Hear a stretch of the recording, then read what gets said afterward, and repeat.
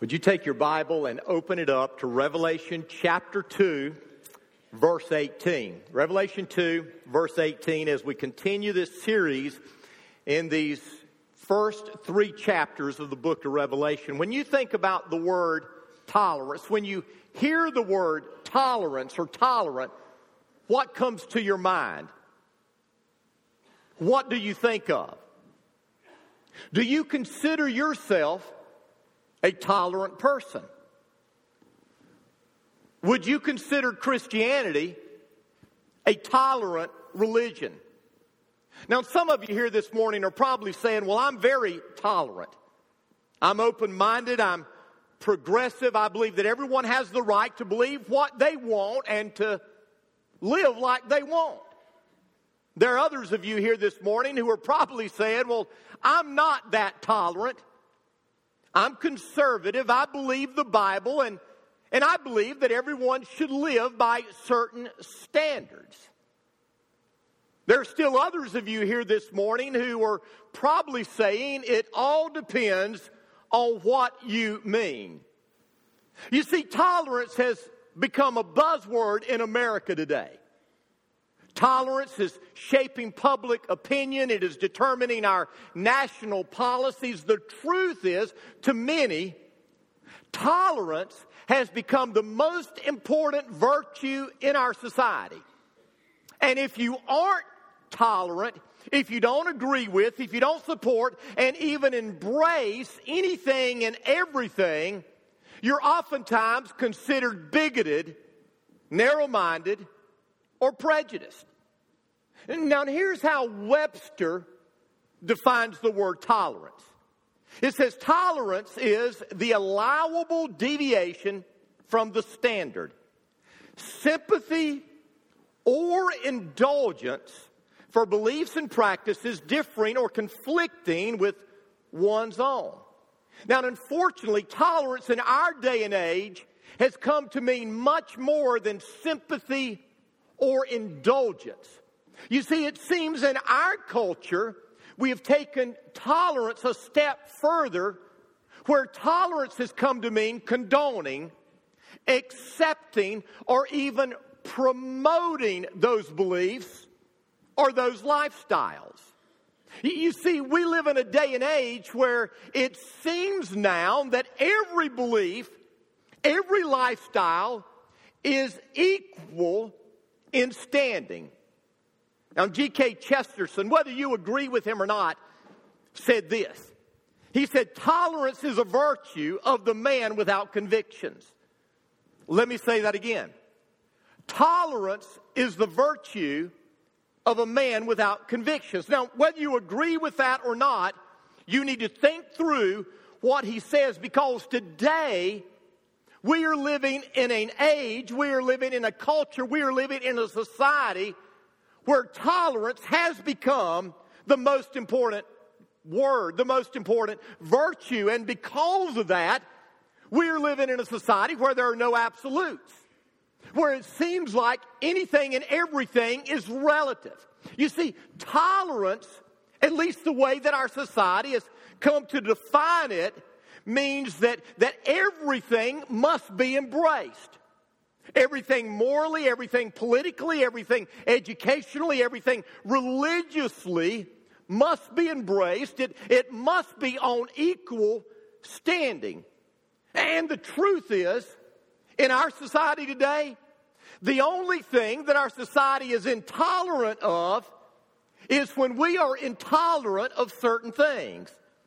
And so if there are things that you are intolerant of, then our society would be intolerant of you. Several years ago, George Gallup did a poll that revealed that 67% of Americans say there is no such thing as absolute truth. In other words, right and wrong vary from situation to situation. Now, George Barna did another poll last year, and his findings were a little different. What George Barna discovered was 57% of adults say that knowing what is right or wrong is a matter of personal experience. In other words, 57% of us, almost 60%, would say that when it comes to what is right, what is wrong, you and your experiences determine that. Now, when it comes to millennials, those who were born in the 80s to the early 2000s, 74% would hold to that. As a matter of fact, 74% of millennials agree with this statement. Whatever is right for your life or works best for you is the only truth you can know. Now let me say that again. 74% of millennials, those born in the 80s to the early 2000s, say that whatever is right for your life, whatever works best for you, is the only truth you can know. In other words, there is no absolute truth. And that is where our view of tolerance has taken us. And what we need to understand today as the people of God is this: if we continue to reject absolutism, which is the belief in a fixed moral and spiritual standard, then we are headed for doom. We are headed for doom, first of all, as a church, and then second of all, as a nation. Here's what the Apostle Paul said happens when we reject the belief that there are absolute standards. In Romans chapter 1, this is what Paul said. They exchanged the truth of God for a lie. Because of this, God gave them over to shameful lust. Furthermore, since they did not think it worthwhile to retain the knowledge of God, He gave them over to a depraved mind to do what ought not be done. They have become filled with every kind of wickedness. That's what happens when we reject an absolute standard. Now, that takes us to the 7 churches that John wrote about in Asia Minor. In his book, What Christ Thinks of the Church, John Stott said this. He said, the book of Revelation is a message to the church living in the world, encouraging us to endure tribulation, hold fast to the truth, resist the blandishments of the devil, and obey the commands of God. And then he said, the reason is that the unchanging strategies of Satan are persecution, error, and sin. Now, here's what you and I need to understand. You see, the problems plaguing God's people today are the same that plagued the people in the Bible.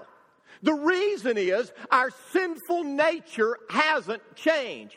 We are a sinful people, and left to ourselves, we will follow our sinful will, and when we do, we will experience trouble.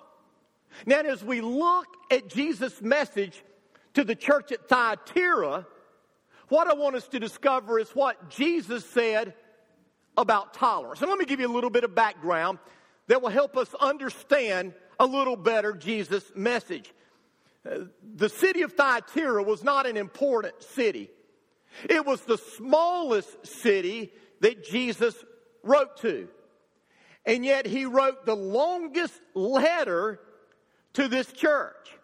Strategically, it was a military outpost. It was an outpost for the city of Pergamon, and as an outpost, it was destined to be destroyed over and over again. Commercially, it was known for its trade guilds. Trade guilds were kind of like unions today, but they were much more than unions. They were like unions that combined unions with fraternities or sororities.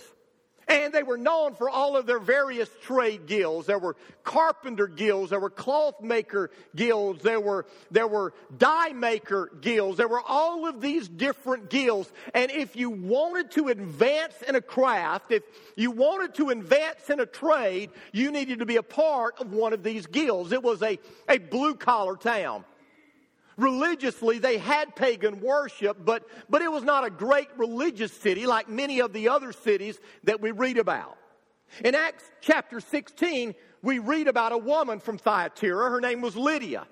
She was in Philippi at the time, and the Apostle Paul shared the truth of the gospel with her, And the Bible says that her and her household came to faith in Jesus. Now, we don't know, but perhaps Lydia went back to Thyatira, and she was one of the founding members of this church that was established here. We don't know, but we do know that Lydia was from this town. Now let's read what Jesus says together, beginning in verse 18. These are the words of Jesus. To the angel of the church in Thyatira write, these are the words of the Son of God, whose eyes are like blazing fire and whose feet are like burnished bronze. I know your deeds, your love, your faith, your service and perseverance, and that you are now doing more than you did at first. Nevertheless, I have this against you. You tolerate that woman Jezebel, who calls herself a prophetess. By her teaching, she misleads my servants into sexual immorality and the eating of food sacrificed to idols. I've given her time to repent of her immorality, but she is unwilling. So I will cast her on a bed of suffering, and I will make those who commit adultery with her suffer intensely, unless they repent of her ways. I will strike her children dead.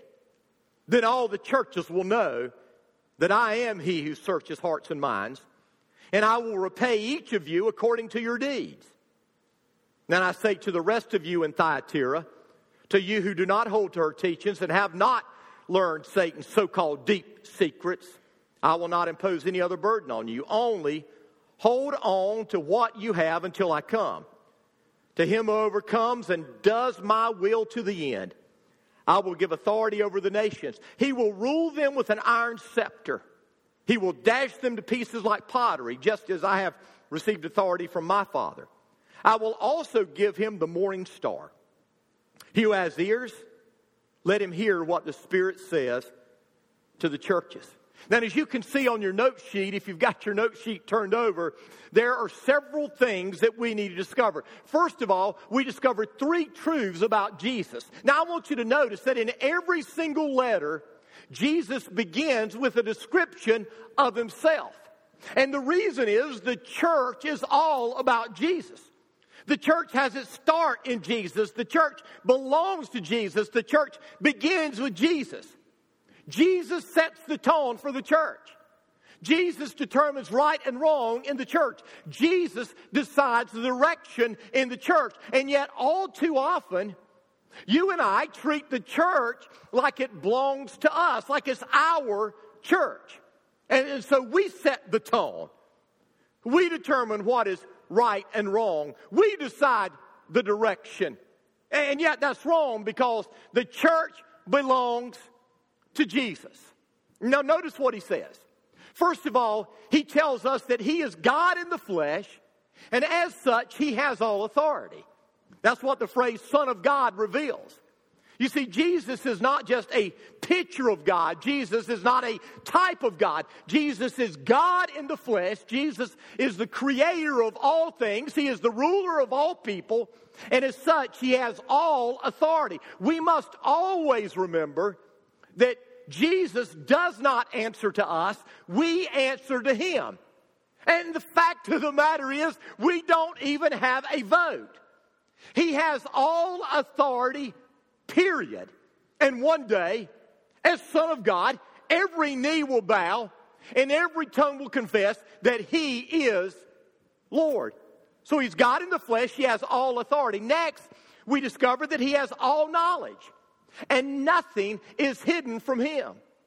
He tells us that his eyes are like blazing fire. And then he tells us later on in this letter that he is the one who searches the hearts and minds. Jesus knows not only what we do, Jesus knows what we think. He even knows the motivation behind what we do and think. Nothing is hidden from Jesus. His eyes are like a blowtorch. They cut through all the layers of us, and they see everything about us. Jesus audits our attitudes. He evaluates our motives. He weighs our ambition. He observes our thoughts. Everything is laid bare before him. Nothing is hidden. Now, to be honest, that both frightens and encourages me.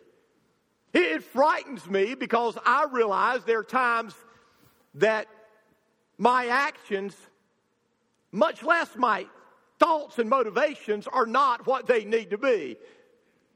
And yet Jesus knows and sees everything about me. Nothing is hidden from him. He knows what I am thinking when I am frustrated. He knows what motivates me when I do certain things. And like you, sometimes my thoughts are not what they need to be, and my motivation is not pure. But it's also encouraging to me. It's encouraging to me because the Bible says that even though he knows me inside out, he loves me unconditionally. And it's also encouraging to me because he knows my needs even before I ask them. So Jesus knows everything. And then finally, we see that he has all power. And one day he will render the final judgment. That's what he's revealing when he says that his feet are like burnished bronze. In verse 23, it says that he will repay everyone according to their deeds. Now listen to me. Whoever you are and wherever you may be on your spiritual journey, you need to understand that Jesus is worthy of your praise. He is worthy of your worship. He is worthy of your life. So we begin with Jesus. But then he moves on and he encourages the church by sharing with them 6 positive traits. Now let me just quickly give these to you.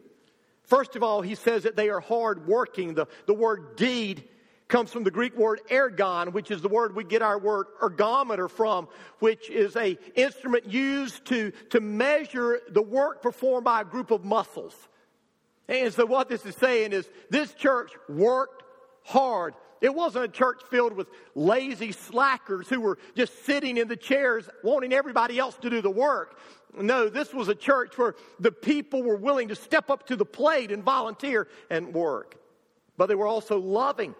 Of the 7 churches, this is the only one that singled out for their love. And so obviously their love was a cut above the rest. They were full of faith. Remember, without faith, it is impossible to please Jesus. And he wants us to have faith enough to step out of the boat and trust him, even when it means stepping into the storms of life. But let me remind you that it's not faith in and of itself that needs to be praised. It is faith in Jesus. Because people can have faith in a variety of things, a variety of people. So they were full of faith. And then they were a serving church. That word serve comes from the Greek word diakone, which is the word we get our word deacon from. So they served people. They served their community. When I think about this, I think about our Mission Columbia. I think about Food from the Heart. I think about Operation Christmas Child, which we are involved in right now. And I think about the various ministries where we're trying to serve our community. I think about life groups that volunteer to help people move and serve at Delta Motel and various things like that. They were a serving church. And they were a persevering church. They did not give up. In the midst of struggles, in the midst of hardships, in the midst of suffering, they kept on keeping on. But finally, they were improving church. The Bible says that what they were doing now was better than what they did before. They kept on moving forward. You see, they realized that if you fail to continue to move forward, you're going to drift backwards. And so they were always trying to improve. They were always trying to grow. But after complimenting this church, Jesus gave them one serious complaint. And it's a big one. He said they were tolerant. Jesus said the church at Thyatira was tolerant, and he was not pleased. He said, you tolerate that woman Jezebel, who calls herself a prophetess. And don't understand, Jezebel was probably not her real name. Jezebel is kind of like Judas or Benedict Arnold. You know, those are names that are infamous to us. They represent something.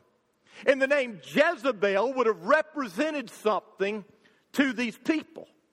She was the most infamous person, or at least woman, in Old Testament history.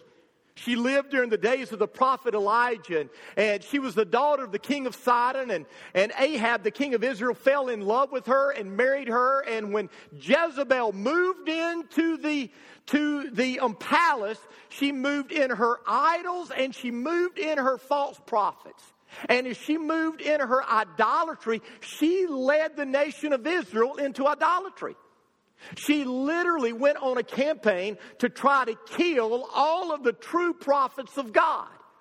You'll recall that Elijah fought against 850 prophets of Baal and Ashtoreth, and yet when Jezebel tried to kill him, he ran in terror from her. She was evidently a very powerful, very persuasive woman. And Jesus said that you've got a Jezebel in your church that calls herself a prophetess.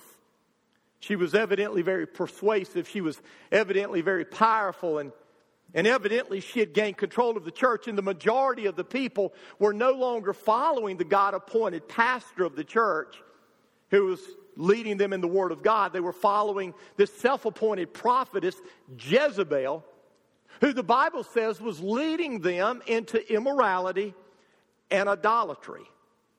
You see, the problem that began in Pergamum with them compromising had taken root in Thyatira, and now they were tolerating this. Where a few people were embracing these false teachings in Pergamum, the majority of the church were now embracing these views in Thyatira. Now, let me tell you what this was teaching. What they were teaching was that our freedom in Christ, the grace of God, allows us to live in sin in the world. And so because of God's grace, we're saved by grace through faith, not of works. We are allowed to live in sin because God's grace will always abound. And as you read the New Testament, you discover the writers of the New Testament addressing this over and over and over again. Because the early church was misunderstanding the grace of God. In Romans chapter 6, the Apostle Paul said, "What shall we say? Shall we go on sinning that grace may abound? By no means. We have died to sin. How can we live any longer?" The Apostle Peter said in 2 Peter chapter 2, "For they mouth empty, boastful words, and by appealing to the lustful desires of sinful nature, they entice people who are just escaping from those who live in error. They promise them freedom while they themselves are slaves of depravity. For a man is a slave to whatever masters him." And Jude, who is the half-brother of Jesus, said it this way. He said, "For certain men whose condemnation was written about long ago has secretly slipped in among you. They are godless men who change the grace of our God into a license for immorality, and they deny Jesus Christ, our only sovereign and Lord." Did you hear that? Throughout the New Testament, as the church was established and growing, this was an ever-present problem. There were some who came into the church and said, because we are saved by grace, we can continue in sin. It doesn't matter how we live. And friends, that is a false teaching. Here's what you need to understand. Theological problems are most often moral problems in disguise. Write it down. Theological problems are most often moral problems in disguise. Theological error, in many times, results in or is the result of moral disobedience. We bend what we believe to suit how we live. For instance, someone comes along and says, "You can be a faithful Christian and practice homosexuality. Or you can be a faithful Christian and live a transgender lifestyle. Or you can be a faithful Christian and cohabit with your boyfriend or girlfriend because you're saved by grace. And yet the Bible says that if you believe that, if you think that, if you're living that way, you have never understood God's grace to begin with. Understand, we don't change the Word of God. The Word of God changes us. And we need to live that way. So here was this church that began to tolerate sexual sin and pagan worship in their own church. So that leads us to a question. What should we be tolerant of, and what should we be intolerant of? Because to be truthful, as we read through the New Testament, we discover that there are things and there are people that we should be tolerant of. And yet there are other times that we should not be tolerant. So let me just kind of walk you through this and you can take some notes. First of all, as Christians, I believe we should practice religious tolerance. Now, what do I mean by that? What I mean is this. We believe that Muslims, Hindus, Mormons, Buddhists, atheists, Jehovah's Witnesses, whatever they may be, have a right to believe what they want to believe. Did you hear me? We believe as Christians that everyone has a right to believe what they want to believe. It's not that we agree with what they believe, but we tolerate their freedom to practice their faith or lack thereof. And here's the reason why. Christianity is not a religion that is imposed on others, but it's a relationship that we share with others. We cannot pass a law that changes a human heart. And so if we made Christianity the enforced religion of our state, we may have a number of people that now call themselves Christians, but their hearts will never be changed. And we recognize that. We personally believe as Christians that the gospel and Jesus can stand on their own in a civil debate on truth. And so we tolerate those whose religious beliefs are different than ours. Second, as Christians, we should practice social tolerance in our community. Now, what does that mean?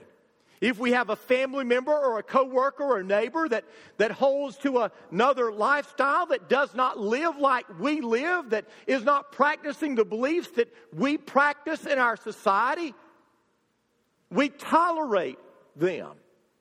Though we may disagree with the choices they are making, we tolerate them. I mean, after all, Jesus told us to love our neighbor as ourselves. That doesn't mean that we agree with them.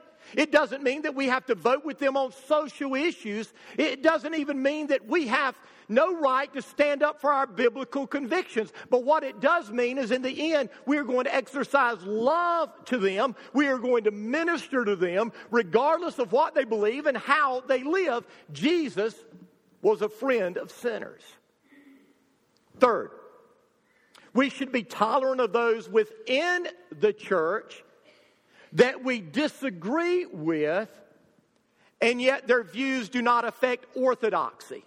For instance, the second coming of Jesus. Different believers have different views on that. Some believe that the next great event that will happen will be the rapture of the church. I believe that. Others believe that before the church is ever raptured, the tribulation will begin. I pray that's not true. But we disagree on those things. We disagree on spiritual gifts. Some believe that the gift of tongues and healing and other gifts have ceased in our day and age. Others believe that those gifts are still prevalent and relevant in our day and age. And we exercise grace. There are some that hold to a strict view of Reformed theology, which I do not hold to. And yet we exercise grace. Because all of those things are within the realm of orthodoxy. All of those can be held to within the parameters of God's Word. And so when it comes to these beliefs that do not affect orthodoxy, we are tolerant. But there are two things that we are not tolerant of. First of all, as a church, we cannot be tolerant within the church of heretical views. If a view goes against the clear teaching of the Word of God and what the church has held to historically for over 2,000 years, we cannot tolerate that.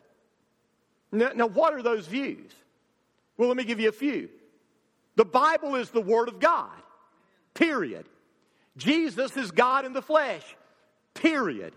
Jesus was born of a virgin, period. Jesus died on the cross for the sins of the world, period. Jesus rose from the grave, period. Jesus is coming again, period. We cannot vacillate on those views. Someone said it this way. There are certain beliefs that are national borders, and there are other beliefs that are state borders. For those beliefs that are national borders, we will defend our borders. But those beliefs that are state borders, though we may disagree, we allow free trade and free travel across those borders. So as a church, we cannot tolerate heretical views. And so if someone in our life group starts teaching views that are heretical, we will confront those, and those people will be disciplined by our church. We have to. Or we will be guilty like the church in Thyatira. And then secondly, we must confront views where moral living is different from the biblical standard. Here it specifically deals with sexual immorality. The church was embracing this. You're free to live however you want because this is what our culture does and this is what our society does. And yet Jesus said, oh, no, you don't. You must repent and turn from this. And so there are things that we tolerate because of the grace of God and the love of God. And there are things that we cannot tolerate. And that leads me to the final thing that we see in this passage, and that is two possible results of our choices. And so here was this church that was tolerant of this Jezebel, who called herself a prophetess, who was leading the church into idolatry and immorality.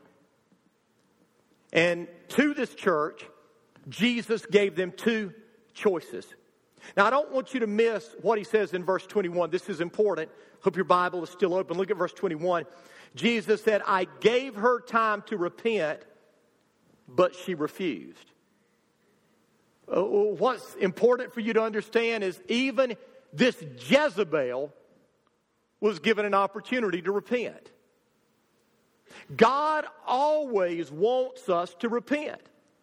God always wants us to experience His forgiveness and His mercy and His grace and His salvation. In 2 Peter 3, Peter said, God does not want anyone to be destroyed.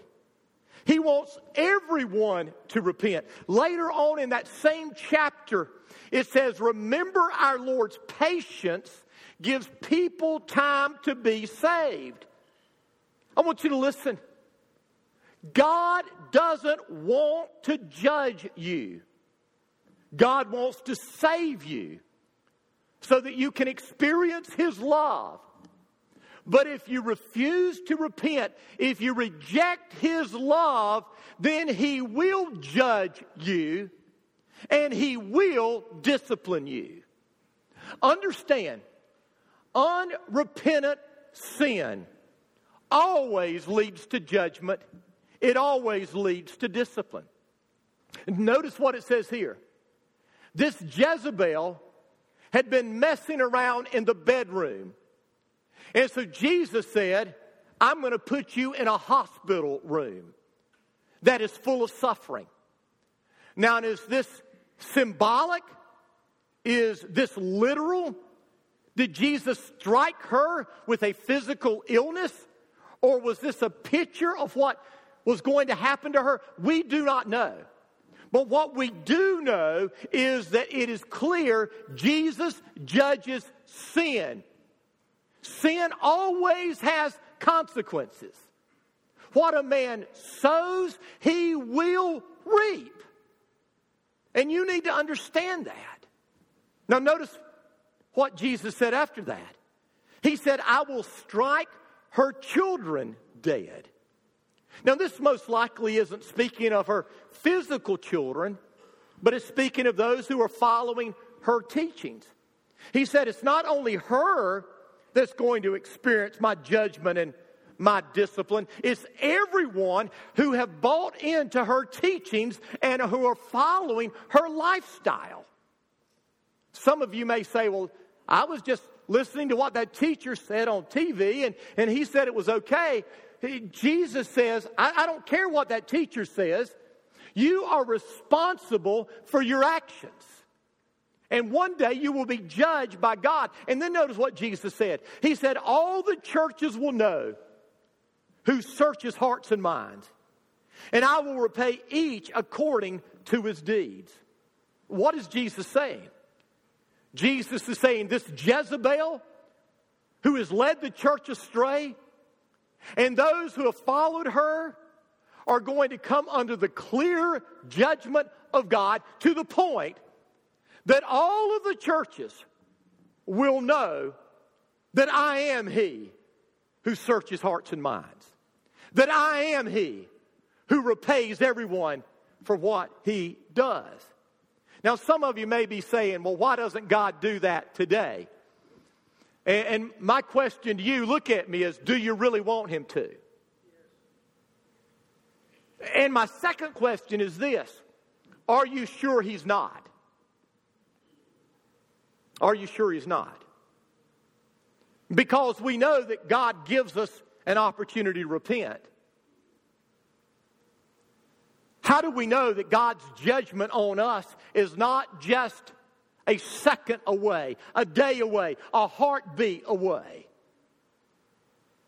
You live in your sin, you live in your idolatry, and you think that God is turning a blind eye to how you're living. Understand, God sees and knows all.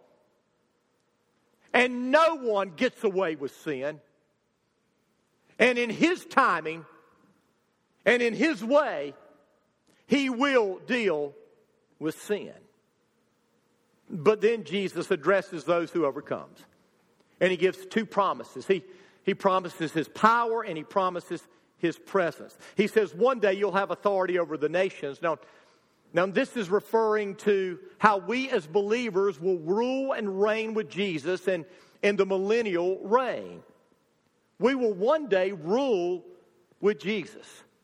And though there are disagreements on this, I believe the Bible is crystal clear that there are different, what's the word I want to use? There are different roles and responsibilities that we will have in heaven based on our faithfulness here on this earth.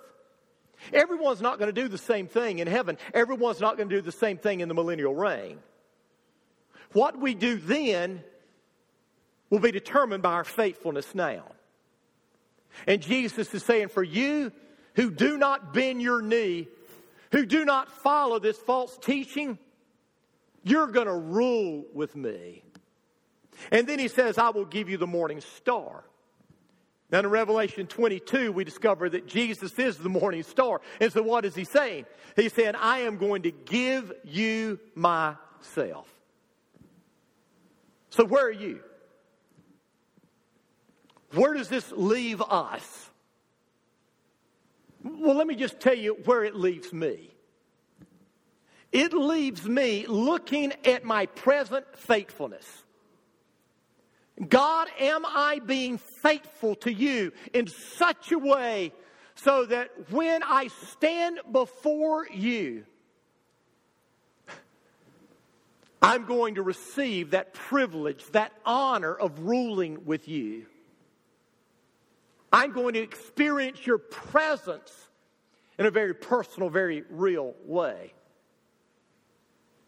But it not only causes me to look at my present faithfulness and examine whether I'm living the way that I need to live as a follower of Jesus, it also causes me to long for that day. Because I got to tell you, this world is getting worse and worse. And the older I get and the longer I live, the more I long for His return. And that's how we should live as believers. We should live constantly looking at, evaluating our faithfulness. Are we living in a way that is honoring to the Christ who gave His all for us? And then second, are our priorities in order in such a way that we are longing for His soon return? And then as we close, let me remind you. He's addressing the overcomers. And who are the overcomers? 1 John 5, verse 5. Who is it that overcomes the world? Only he who believes that Jesus is the Son of God. The overcomers are those who have a saving faith. Not an intellectual faith. Not a knowledge faith. But a life-changing faith. Who in the marketplace, who in a world that says if you proclaim this, you will die. Those people who are so in love with Jesus, who are so committed to Him that they're saying, I am willing to die, saying He's the Son of God, not Caesar. Do you have that kind of faith? That's the kind of faith we're called to have. I want you to bow your head. I want you to close your eyes. With every head bowed, with every eye closed this morning, here's the most important thing I can ask you. Are you an overcomer? Do you have that overcoming faith, the faith that has changed your life, the faith that has caused you to hold true to the Word of God, the faith that has caused you to desire to live a life free from sin, a life that longs for holiness and righteousness? Have you experienced that kind of life-changing relationship with Jesus? If you haven't, and the Spirit of God is speaking to your heart this morning, letting you know that's what you need, then I want to encourage you today to humble yourself before Him. Accept His grace and give your life to Him. You can pray this prayer if that's the desire of your heart. Dear Jesus, I come to you this morning, humbly asking you to forgive me. I'm a sinner. I'm a rebel. I'm tired of living that way. I want to give my life to you, the one who created me, the one who redeemed me, the one who has a plan for me. Forgive me for all my sins. I believe you died. You rose from the grave to save me and set me free. I'm giving my life to you. Take control. Thank you for hearing me. Thank you for saving me. Amen.